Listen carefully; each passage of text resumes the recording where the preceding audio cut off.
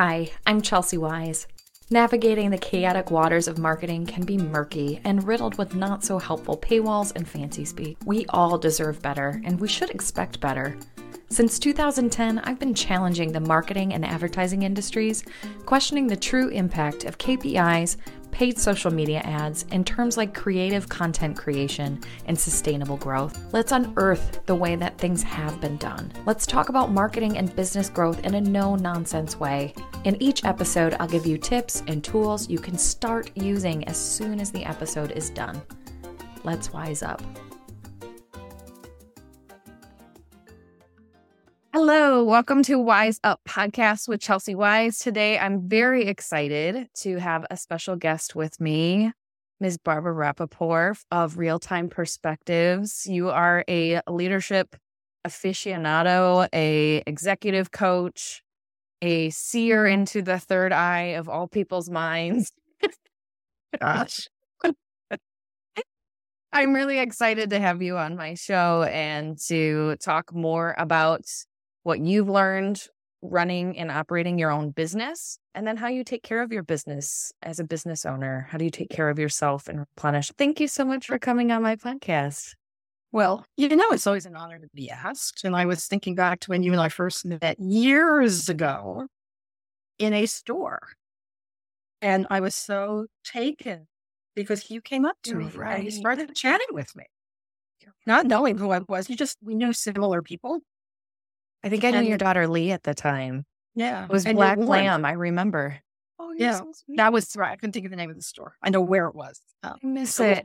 I don't think it's not open anymore.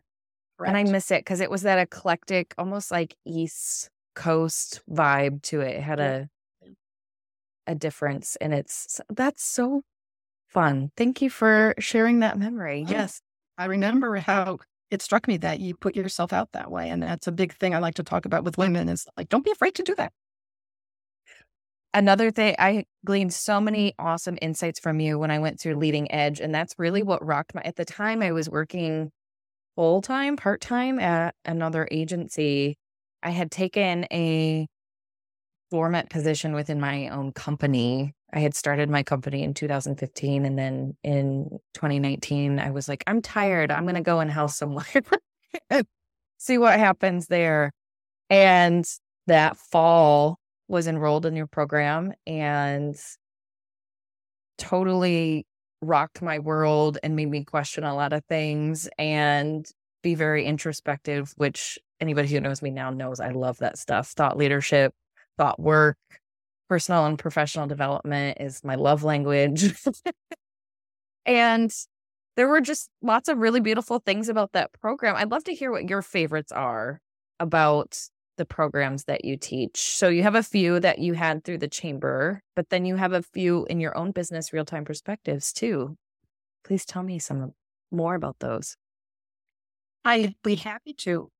I think there's a common theme actually in all of them, which is a phrase you're going to know and people who've worked with me know, which is I have this tremendously firm belief that people know their own answers to what they're challenged by and questioning and all that introspection that can lead to making different choices that are more satisfying in life. That outside experts can be helpful, but they don't have your answers. Only you have your answers. So people know me. Know that I always say when I work with them, the first thing you have to know about me is I believe the answers are in the room. And what I try to do is create environments for those answers to surface. So whether it was for the chamber for 15 years, I ran talent development programs for them, leadership focused.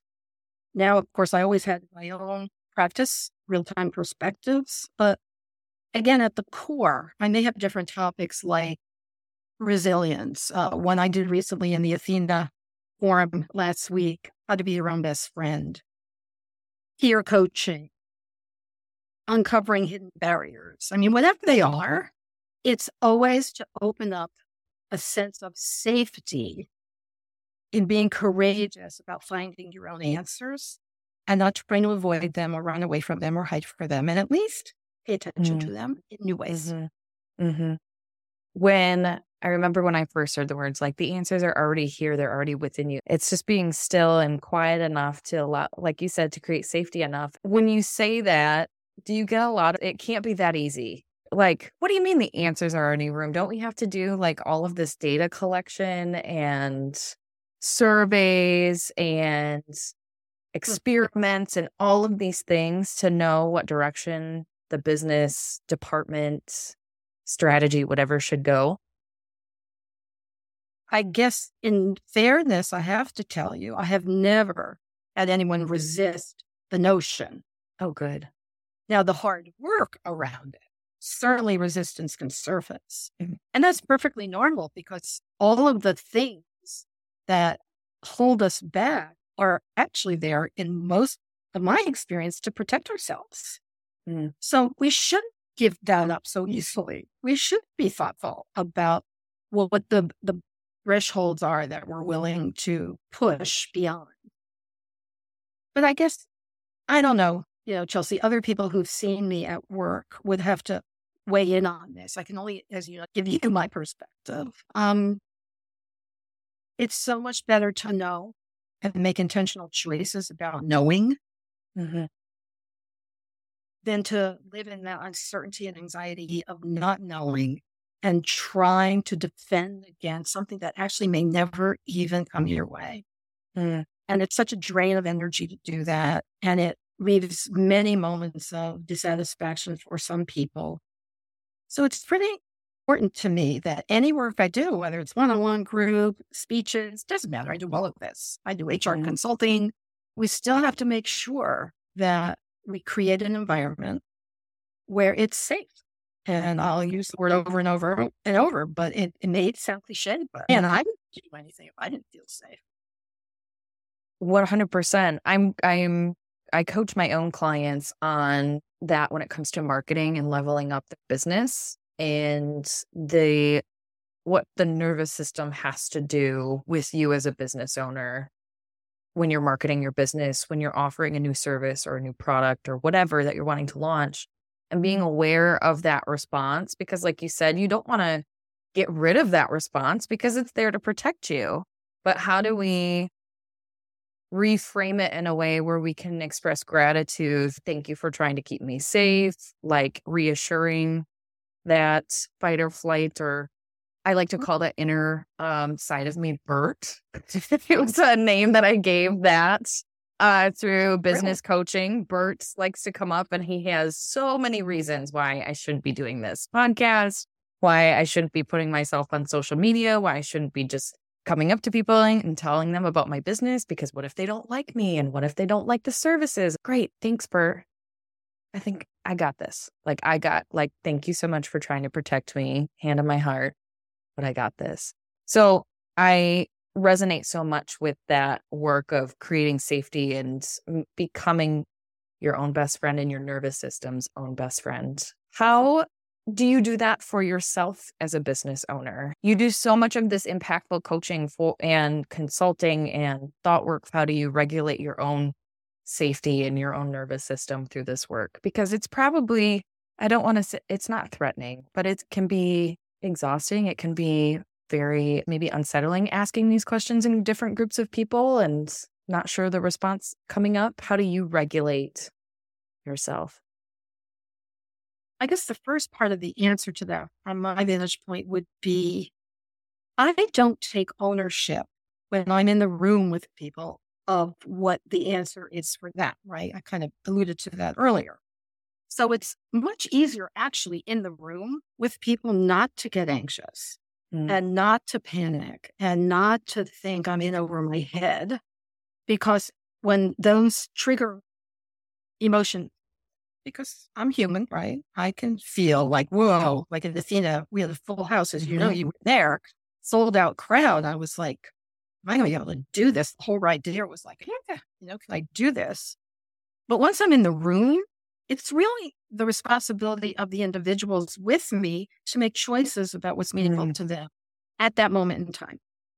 So, for example, if I were facilitating a group that needed to get to a problem solution, if they're not getting there, my role, as I see it, is to do a pause and ask the group, based on what I'm observing, what would you like to do about it?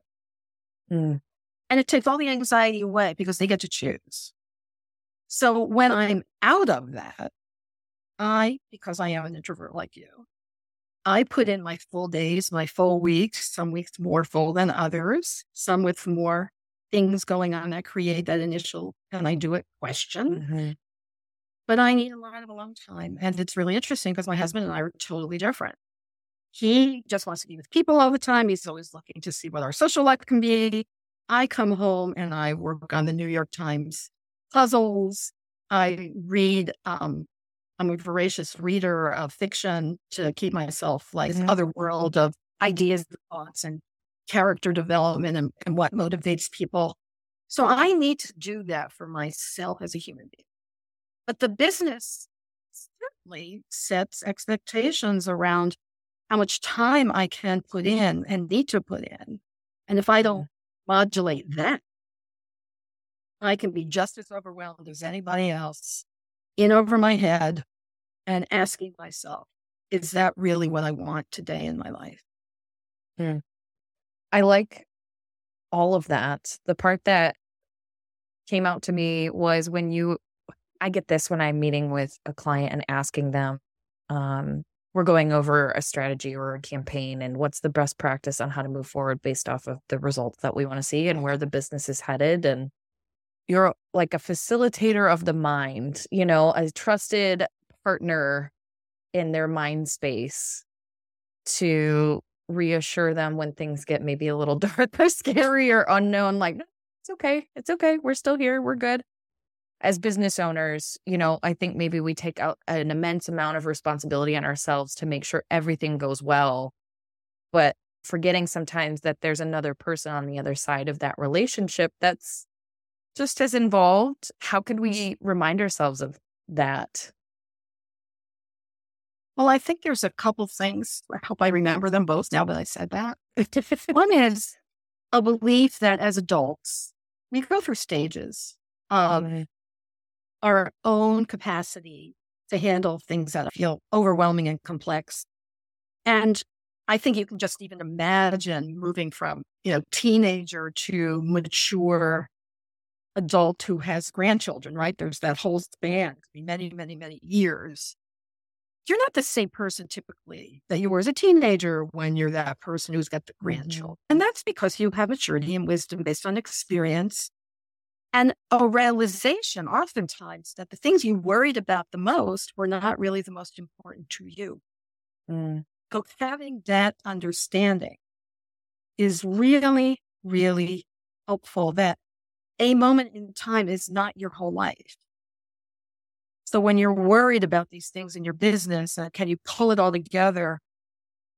You can pull it together well enough if you set your own standard as to what's well enough, not setting some abstract standard that you don't even know is relevant, what you're trying to achieve. You are allowed to change. You can change your mind. You can evolve into something else. Yep. Give your business a new name, change the services, modify things. I remember, especially when I started my business, being so afraid of that. And now having undergone a rebrand and a lot of this work with my coach, you realize like, oh, nobody really cares. Can they still trust me?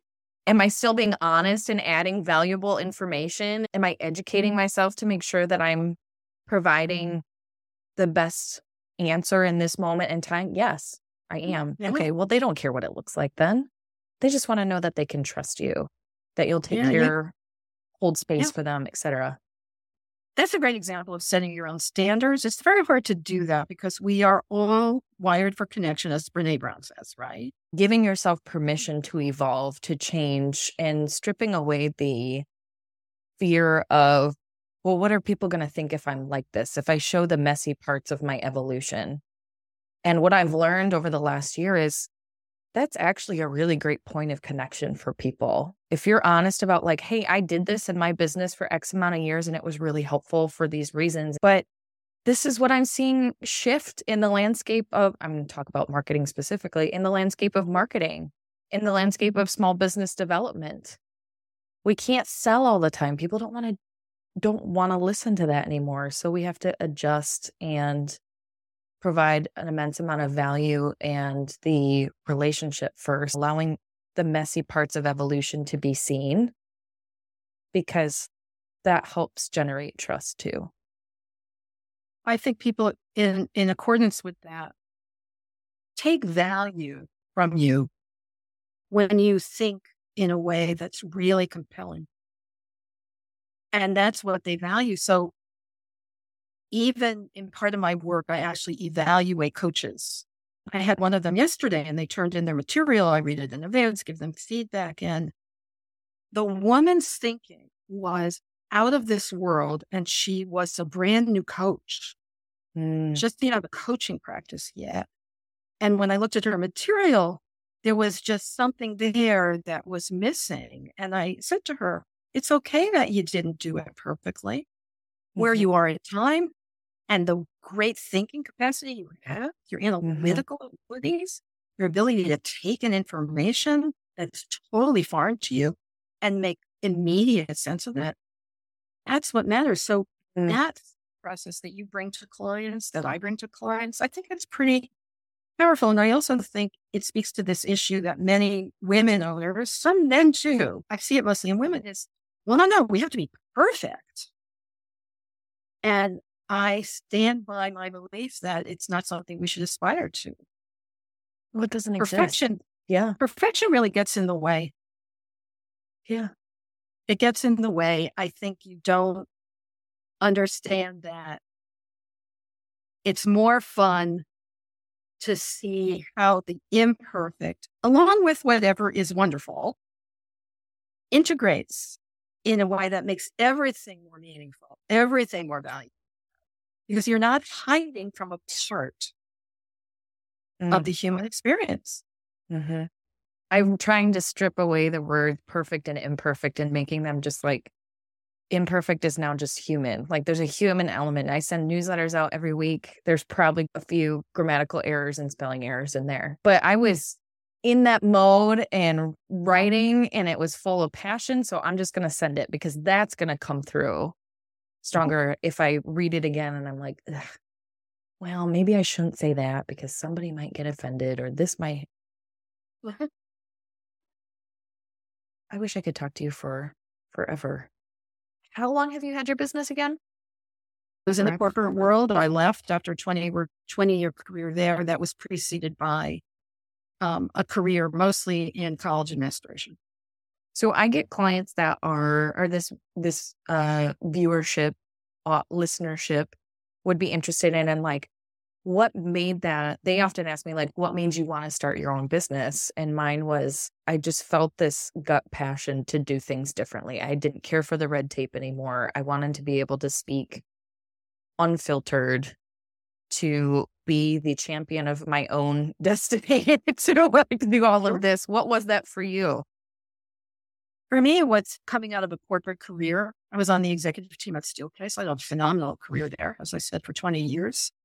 But the last part of that was post 9/11, and a tremendous percentage of our employees were terminated through a reduction in force. And I was a big part of that experience, helping people make that transition, both those who left and those who stayed.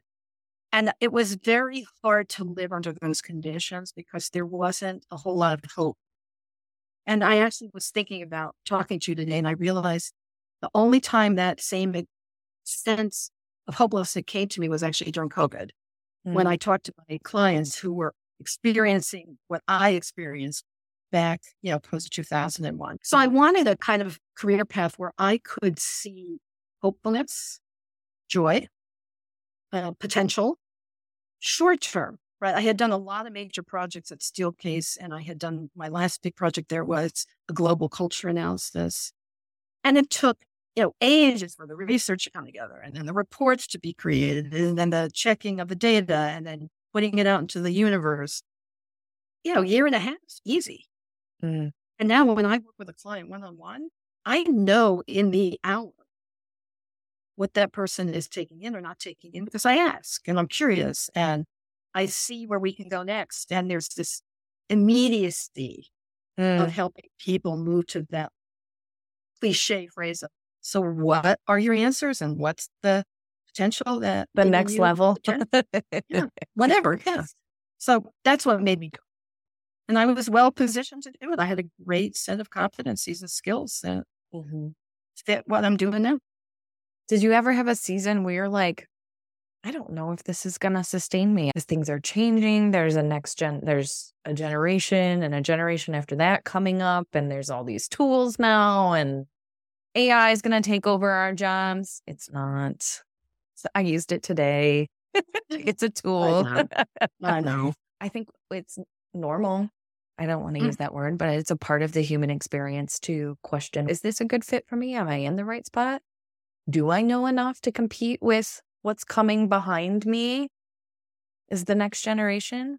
How do you care for your thoughts or your headspace right now?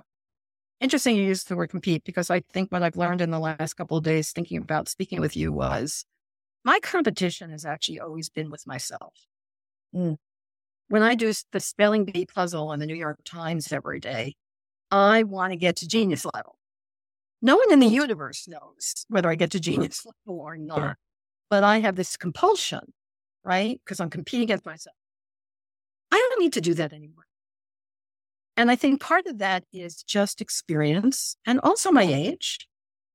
I'm in that third phase of career path. If there's three, I'm in the third, which is a lot of giving back. And I don't feel in competition with the younger generations. I want to let go so they can take over, bring their perspectives, because I'm all about perspective taking, and I can't have the perspectives they have. And frankly, I didn't want to show up as if I were trying. So I am making changes, but you well know, and I want to tell your listeners this if they don't know, if they want to see the quality of your work, check my website, Real-Time Perspectives, because you just redid it. And even though we're doing more things. Yes. Always refining. Yeah. Because I want to show a different focal point than I did in the past. And this one, the real big one, is peer coaching, where I really want to take my skills and not try to be the thought leader that I became, because I have my own point of view around leadership.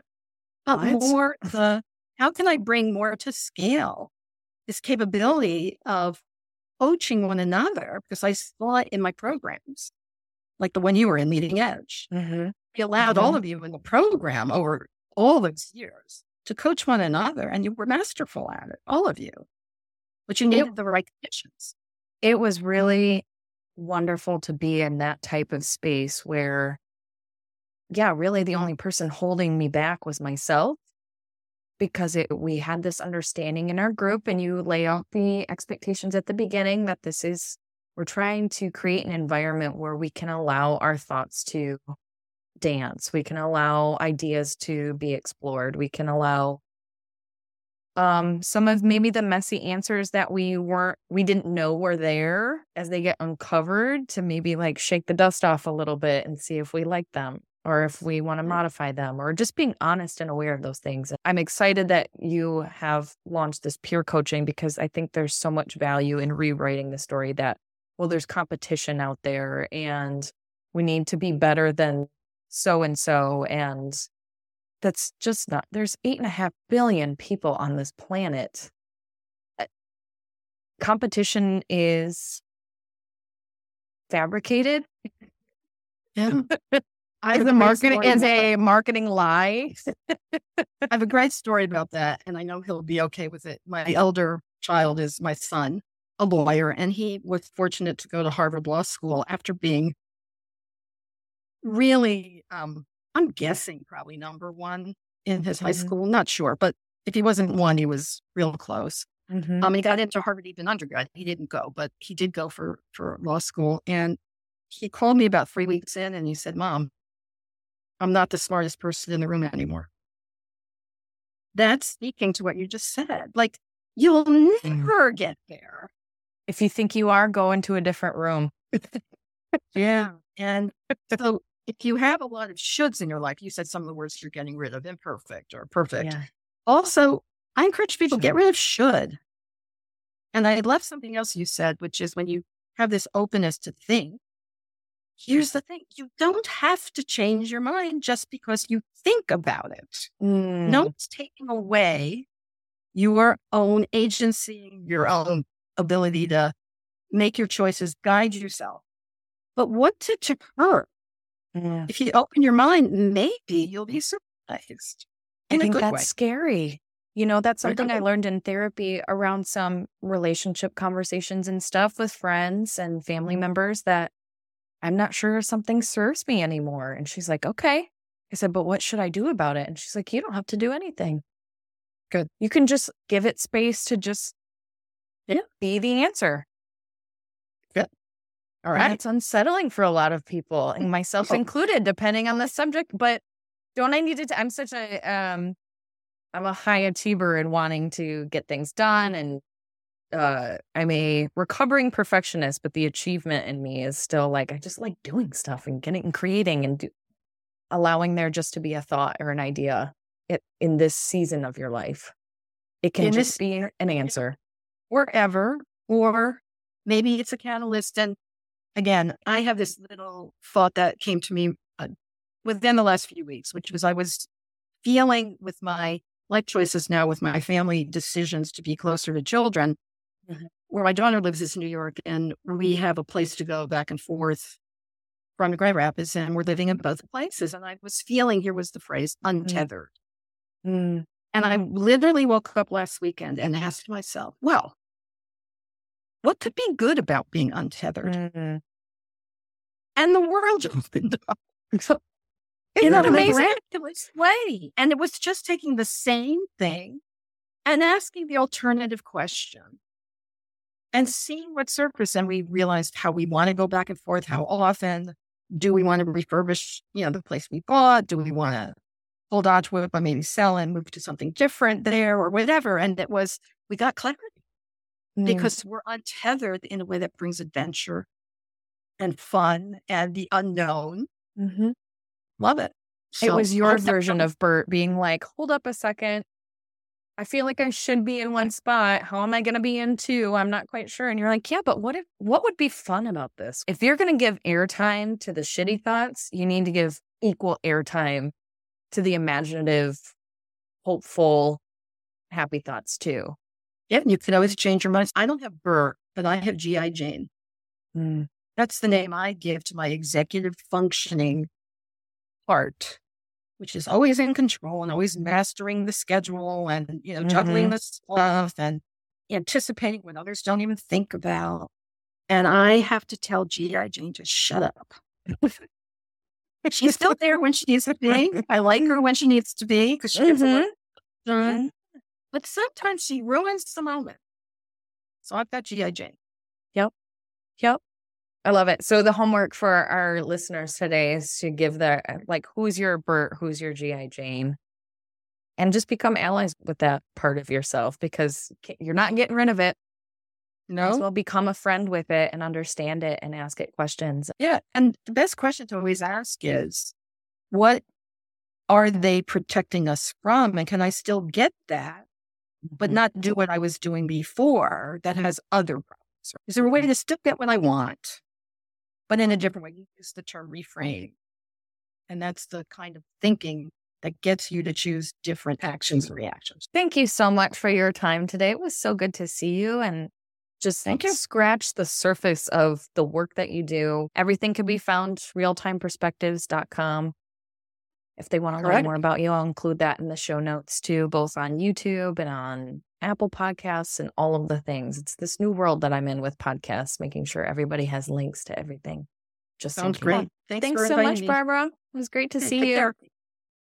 Thank you for listening. If you have a couple of moments, please leave a review on this podcast. This helps us create more impactful content for you and continue to meet you where you are. And if you have another 30 seconds to spare, I'd love to see you on Instagram, Facebook, and LinkedIn. We post weekly content there for you to take advantage of and start implementing into your business's routine and grow your business even further. If you'd like to watch the video version of this podcast, you can visit our YouTube channel. All of the links to these social channels are listed below in the show notes. And remember, work smarter, not harder.